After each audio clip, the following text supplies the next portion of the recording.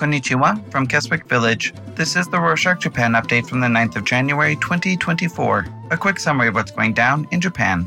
On Saturday the 6th, 2 more earthquakes hit Ishikawa Prefecture, an area still reeling from the New Year's quake. The meteorological agency reported that the quakes measured 5 and 4 on Japan's seismic intensity scale, which measures earthquakes on a scale of 1 to 7. Magnitudes of 4 and 5 can cause light damage, but not like the New Year's magnitude 7 quake, where the severe shaking cracked the ground open and toppled buildings and power lines. As of Tuesday the 9th, officials reported that the earthquake and resulting disasters, such as tsunamis and fires, tragically killed 168 people. 323 more are still missing since the massive earthquake on Monday the 1st. Rescuers are still trying to find survivors in collapsed buildings. Meanwhile, 20,000 households don't have electricity and 66,000 don't have water.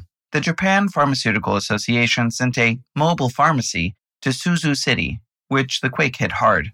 The truck carries medicines, shelves for storing pills, packaging devices, and a pharmacist to aid the people. The snowfall over the weekend has made things harder for those still reeling from the disaster, particularly the 30,000 people in evacuation shelters. Government-designated shelters, such as community centers and schools, are packed to the brim, with some people forced to sleep in chairs because there are not enough beds or room to lie down. Officials have advised everyone to be careful about infectious diseases, since COVID-19 and the flu can spread easily in such conditions.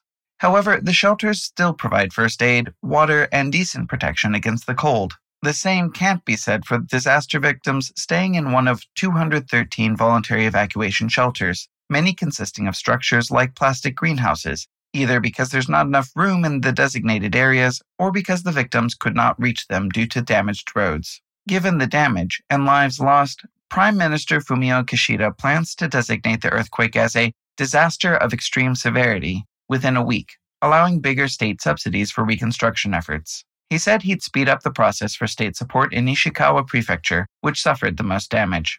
Families with completely destroyed or severely damaged houses will be able to receive up to 3 million yen, or $20,000 in aid. The government will work with local cities to use hotels and inns to house people. The assistance will also include repair work on damaged roads. Officials asked the public to avoid using private vehicles as much as possible so that the roads would be open for emergency aid. After looking at the data and satellite imagery, the Geospatial Information Authority said that the land has moved as much as 3 meters, or almost 10 feet, due to the quake on Monday the 1st.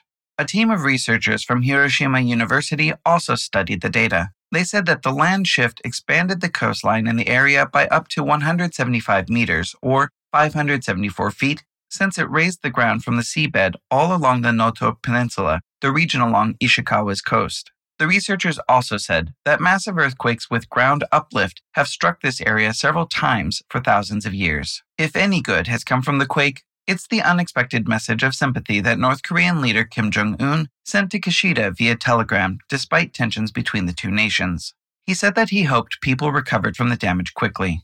Radio Press, a news agency that keeps tabs on North Korea's media, said that it was the first time Kim sent a message to a Japanese prime minister about a natural disaster, and this was also his first ever message to Kishida. In a follow-up of a story we've covered in previous shows, on Sunday the 7th, Tokyo prosecutors arrested Liberal Democratic Party lawmaker Yoshitaka Ikeda for violating the political funds control law. He was a part of the Abe faction, which prosecutors believe hid money to create a slush fund for faction members. They suspect that Ikeda conspired with his secretary to falsify the political fund's reports and give members kickbacks. They said that Ikeda's office received kickbacks worth about 48 million yen, or $331,000, from 2017 to 2022. Moving on, a fire raged in Kita-Kyushu City in Fukuoka Prefecture from Wednesday the 3rd until Thursday the 4th.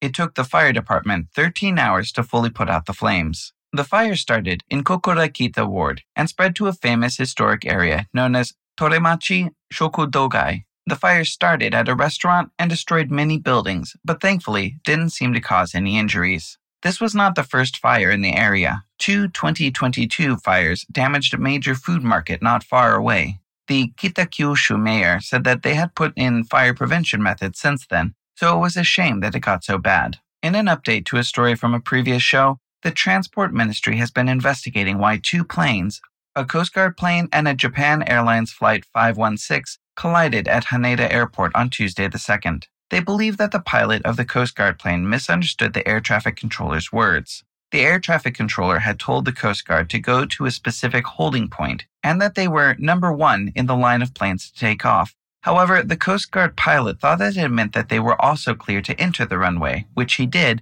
though air traffic control didn't give him those explicit instructions. Air traffic control didn't know that the Coast Guard plane had entered the runway. The ministry has managed to recover data from Flight 516 and is currently looking it over.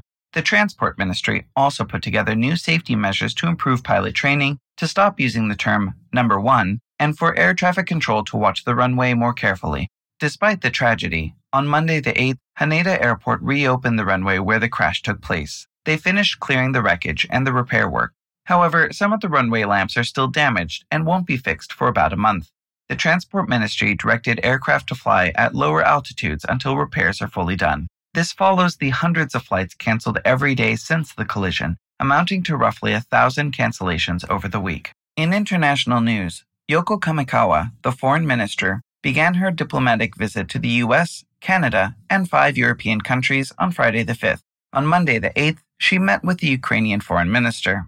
She promised to send 5 power generators to help the country through the winter, offer education and healthcare assistance, and donate $37 million to help Ukraine with a drone detection system. The $37 million will come from a NATO fund. Kamikawa also plans to meet with other senior government officials to prepare for the Japan-Ukraine Conference for the Promotion of Economic Reconstruction, which will take place in Japan in February. And to close this edition, some entertainment news. Legendary filmmaker Hayao Miyazaki won a Golden Globe Award on Sunday the 7th for his latest animated movie, The Boy and the Heron. It was the first time the Golden Globes awarded a Japanese movie in the Best Animated Film category. However, Miyazaki didn't attend the award ceremony.